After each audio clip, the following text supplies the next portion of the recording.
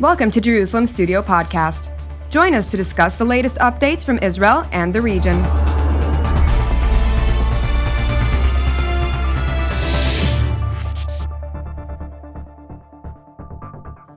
Shalom and welcome to Jerusalem Studio. The war-torn country of Yemen is seen by analysts as a territory of limited strategic value, with some ability to threaten vital shipping lanes in the adjacent Red Sea. And while local groups are vehemently fighting for control over this impoverished territory, the conflict is not only an internal one, rather, it is part of a regional struggle factoring in Iran, Saudi Arabia, and even Turkey. To analyze the complexity of this war-ridden country, we're joined from Helsinki, Finland by Atte Kavila, who is a Finnish parliament member. Thank you for joining us, sir. Thank you for having me. It's a pleasure being here, Jonathan. Absolutely. Also joining us all the way from the United Kingdom is Colonel retired Richard Camp, who is a former British commander and head of the International Counterterrorism Intelligence Team at the British Cabinet Office. Thank you for joining us as well, sir. It's a pleasure. Nice to see you again. Both Indeed. of you. Absolutely.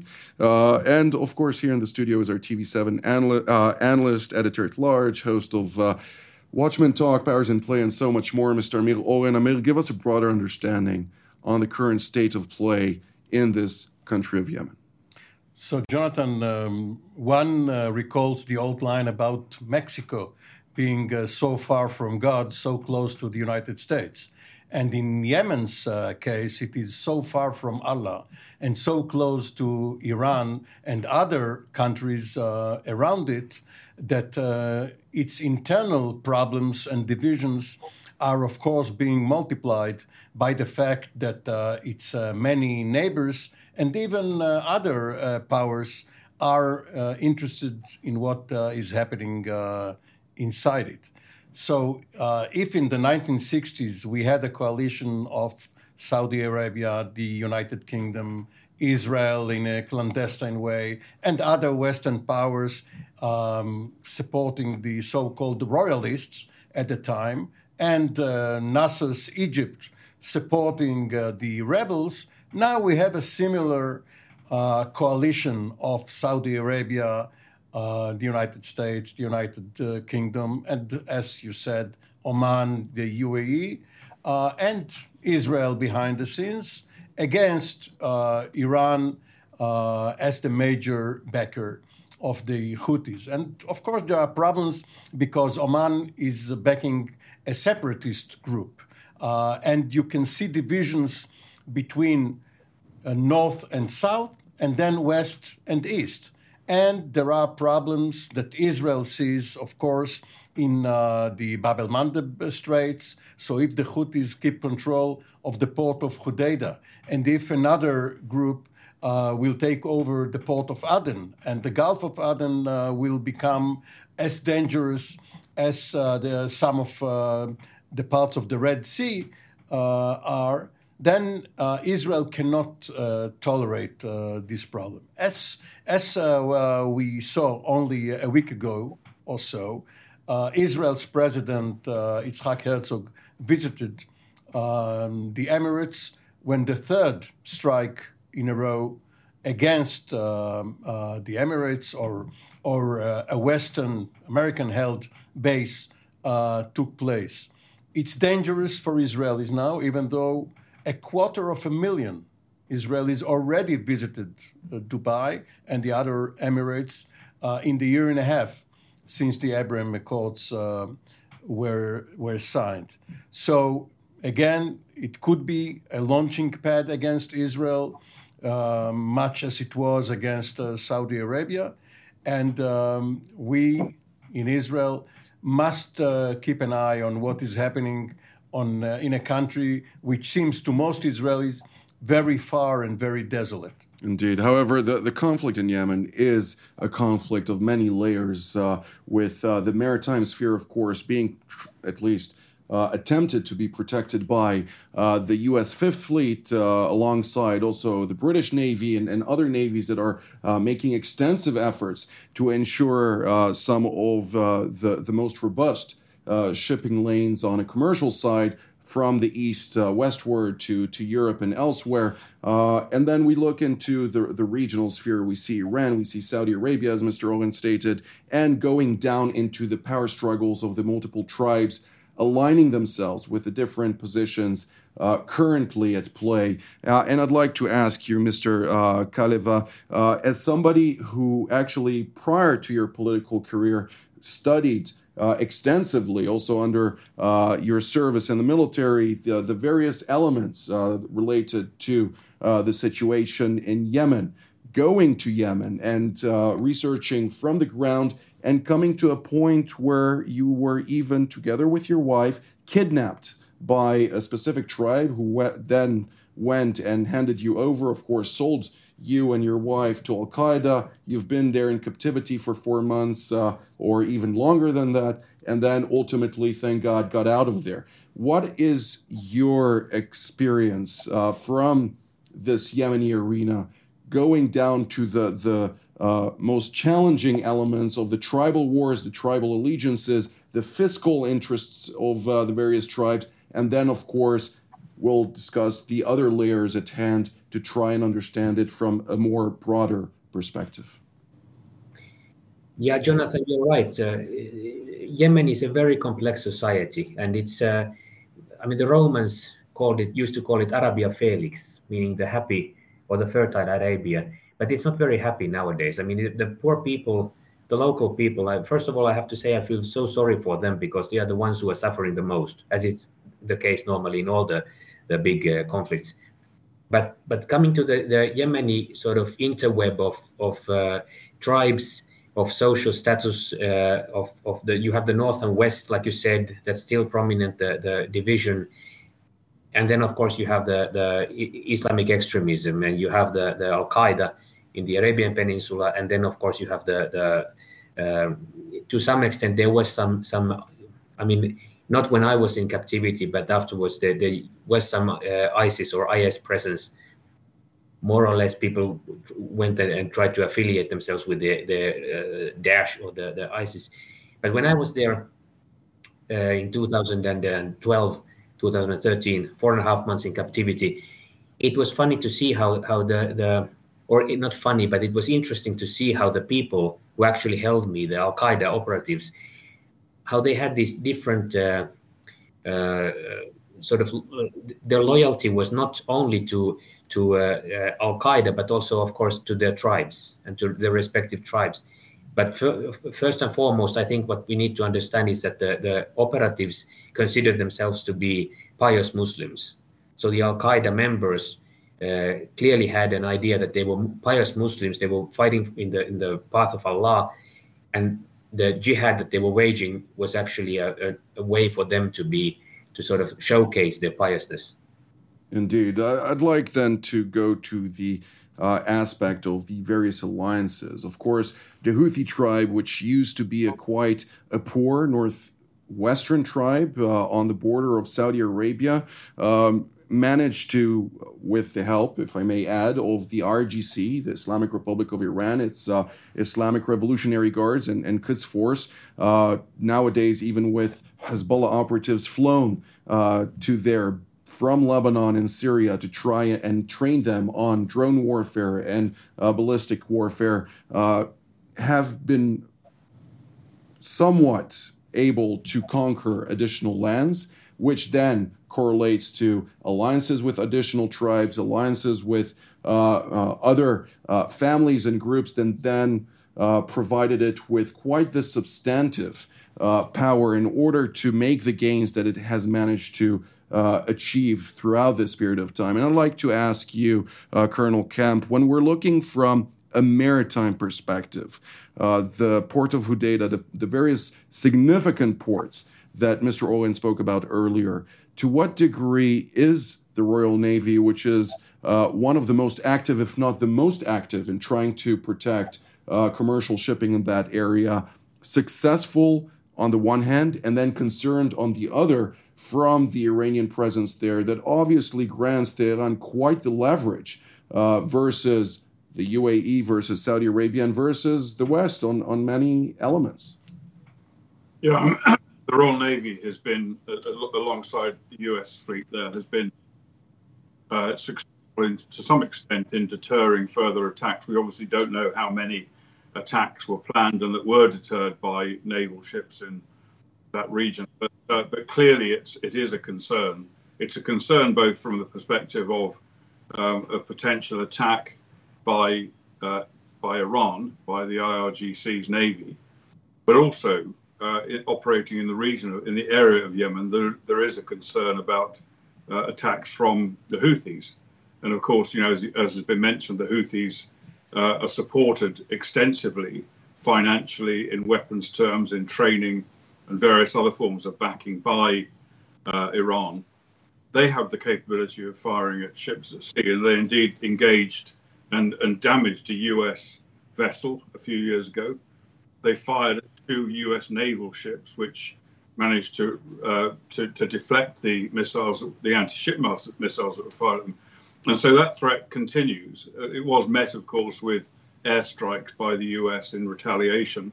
But that threat continues and risks, of course, dragging the US and also the Royal Navy into the fight at sea. They're also, the British still, the Americans in the past, the British still are very supportive on land of the Houthi alliance that's going on, particularly supporting with weapons and munitions and expertise the Saudis. Perhaps we can talk about that more in a bit, but it's the Houthis are a very capable organization, and when you add the threat they pose to the direct threat from Iran, I think it's naval operations in that area are very serious.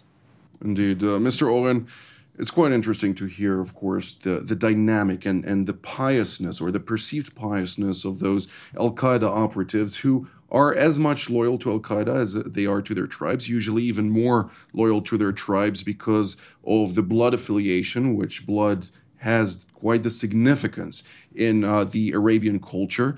But if we truly look at the various elements at play, we see many different streams playing factors here, whether it's Al-Qaeda, the Muslim Brotherhood, that, of course, is quite significant in certain parts of that area, but also the Shiite dominance that was projected with the Houthis and with Iranian finance and support then granted them the ability to forge alliances that granted them the edge. To what degree do you see this current complexity being utilized more and more by regional actors? We see also Turkey playing a bigger role in that country, of course now diminished because of the UAE and various administrative deals that they made in that area of Shauba. Do you see this going one step further and conflagrating to a new scale?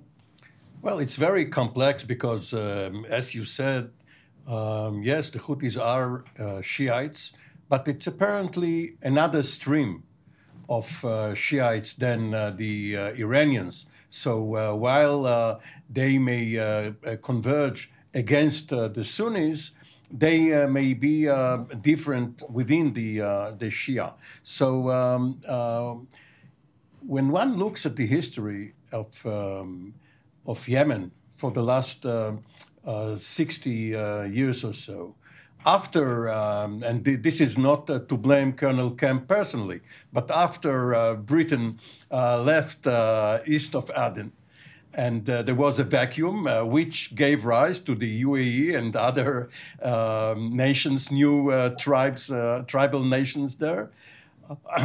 One is not certain whether Yemen is really one nation, two nations, three nations glued together. We all remember that there was a time, quite a long time, when there were two Yemens.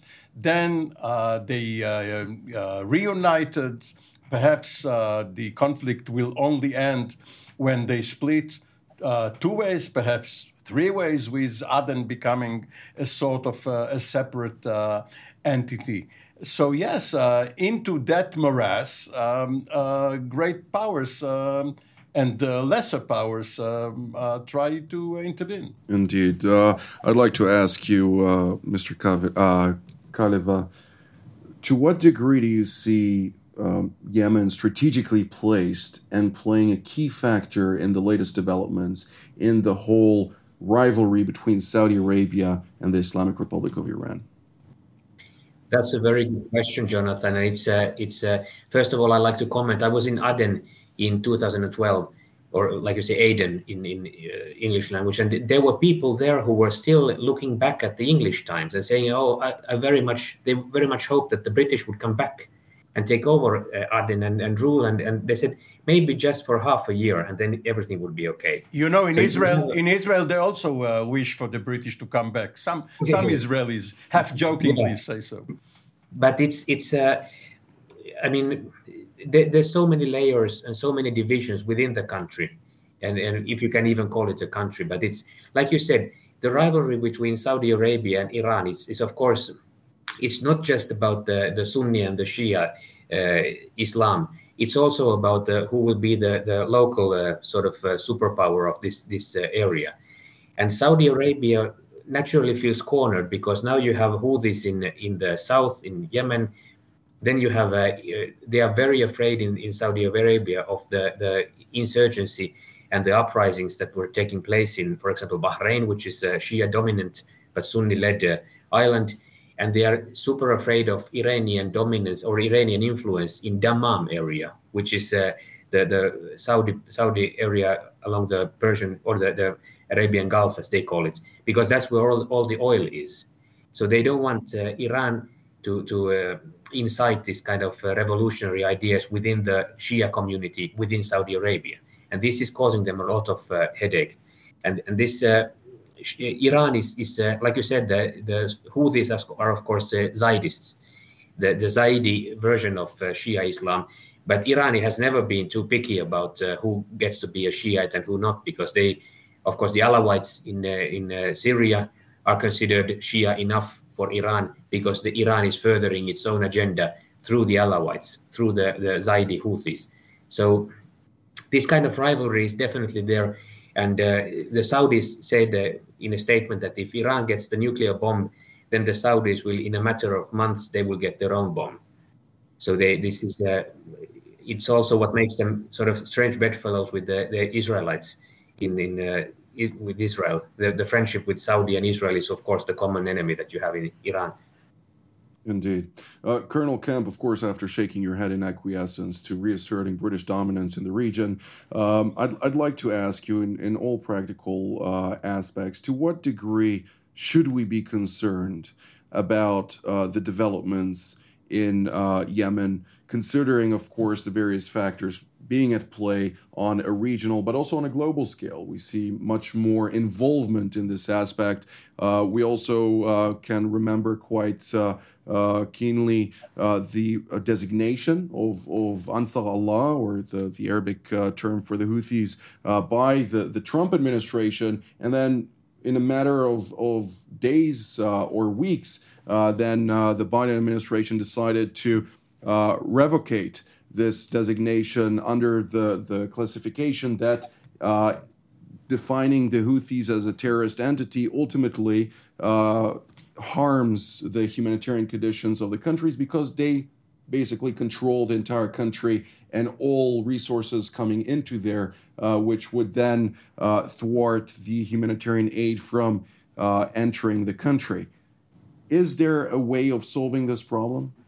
Yeah, well, first of all, I'm very grateful that Amir did not blame me personally for the entire situation. I'm also willing at any time to return to Yemen or Israel to take over again in both countries. And indeed, I'm returning to Finland in a couple of weeks' time. So happy to re-exert British hegemony wherever I can.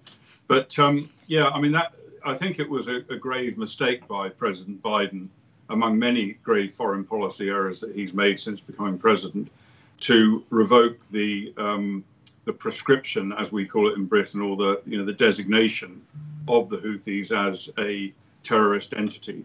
And his stated reason for doing that was that it would ease the delivery of humanitarian aid. As you say, the Houthis control most of the country.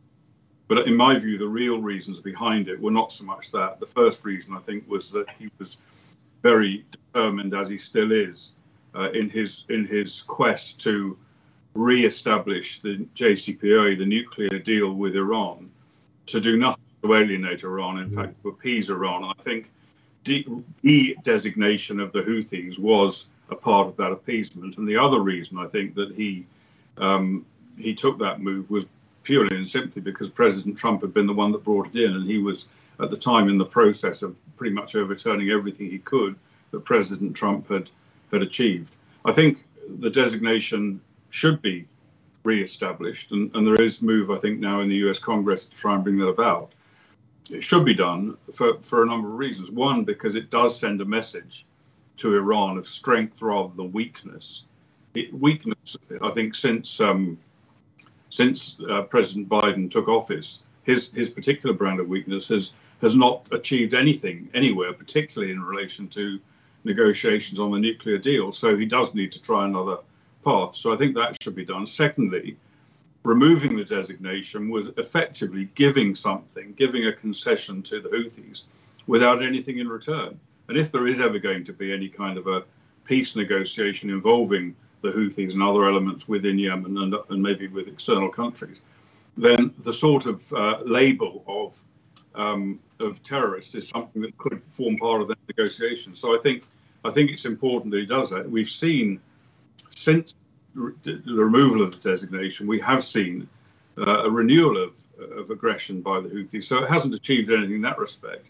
And as far as humanitarian aid is concerned, the designation can remain in place. And as President Trump did, it is possible for the Biden administration to give license to business providers and human rights groups, NGOs, to deliver aid and deliver products to Yemen that they very, very badly need without interference. Yes, it does create extra bureaucracy for the groups that are involved in delivering aid, but I think that's a price worth paying for making it absolutely clear what the reality is of the Houthis. And, there's no question they are a terrorist group. They have carried out terrorist attacks against American shipping. They have also, as we've seen, they've captured American hostages in Yemen.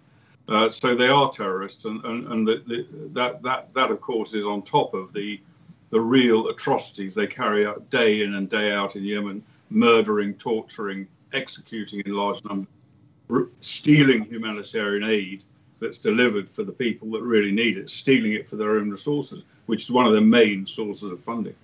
And of course also firing deliberately on civilian and commercial infrastructure in Saudi Arabia, in the United Arab Emirates and elsewhere. And of course, with the first attack on the UAE just 4 weeks ago, claiming the lives of 3 foreign nationals, including 2 Indians. But Mr. Kaleva, you would like to add on that? Yes, I fully agree with what Richard Kemp said. I was just in Dubai for the World Expo 2020, and I was there when the missiles allegedly came and hit Abu Dhabi, and also some of them were aimed at Dubai, but apparently they were shot down by the UAE air defense. But this kind of behavior is totally unacceptable. Like firing missiles at Israel is totally unacceptable by the Palestinians, and also this kind of behavior must not be tolerated. And appeasement doesn't work. It never works with dictators who have a tendency of being totally ruthless, with complete disregard of human rights and the rule of law. So what we actually need now in the Middle East, regarding not only the Houthis but also Iran, is I think we need a little bit more Churchill than Chamberlain. And this is a problem that I don't see in the Biden administration. I didn't see it in the Obama administration either, that this kind of striking deals with Iran, which are no deals actually, which are just there, a piece of paper to say that, okay, this is peace for our time. It doesn't work. It never has worked, and it never will work. So this kind of appeasement policy, it's I don't know why the Biden administration doesn't see it for themselves. Indeed. Well, I don't think we had any program with so much praise to the British Empire, but let's, as we're drawing near to the end of the program, and the fact of the matter is, and the message is clear, appeasing terrorist organizations that are willing to take the extra mile that goes beyond the norms and values of Western societies, of societies that do not recognize deliberate attacks as a legitimate means to achieve anything. We see here a current situation in which Ansar Allah, or the Houthis, are building up their coalition with additional internationally recognized terror groups, be it Hezbollah, be it the Islamist Hamas organization, Palestinian Islamic Jihad. Various organizations are stepping up and openly saying, we're going to stand with you, we're going to bolster this, and the reference made to the agreement, be it an opponent or a proponent of this deal, it doesn't matter. Ultimately, billions of dollars into Iranian coffers will exacerbate the situation in Yemen. What can you tell us? To what degree can we focus on this piece of territory, be it as strategic as it may be? Well, it's hard to imagine the Yemenite population who are so poor and are eking out their existence. They were at one time called the Scots of Arabia because they had to work under very, very dire conditions in order to exist. It's hard to see them getting any money out of these billions which you are referring to. Obviously, it will only go to weapons and perhaps to some corrupt leaders. And one should add to the factors which you listed, politics too, because former President Saleh changed his allegiance more than once and therefore complicated the situation. Well, the situation there is indeed complex, and we'll focus on the situation more often to try and understand the complexities that it also then exports to neighboring countries and the region at large. But I'd like to thank Colonel Kemp, Mr. Kaleva, and Mr. Oren for being part of today's panel. And I'd like to thank our viewers as well, and we will see you next time.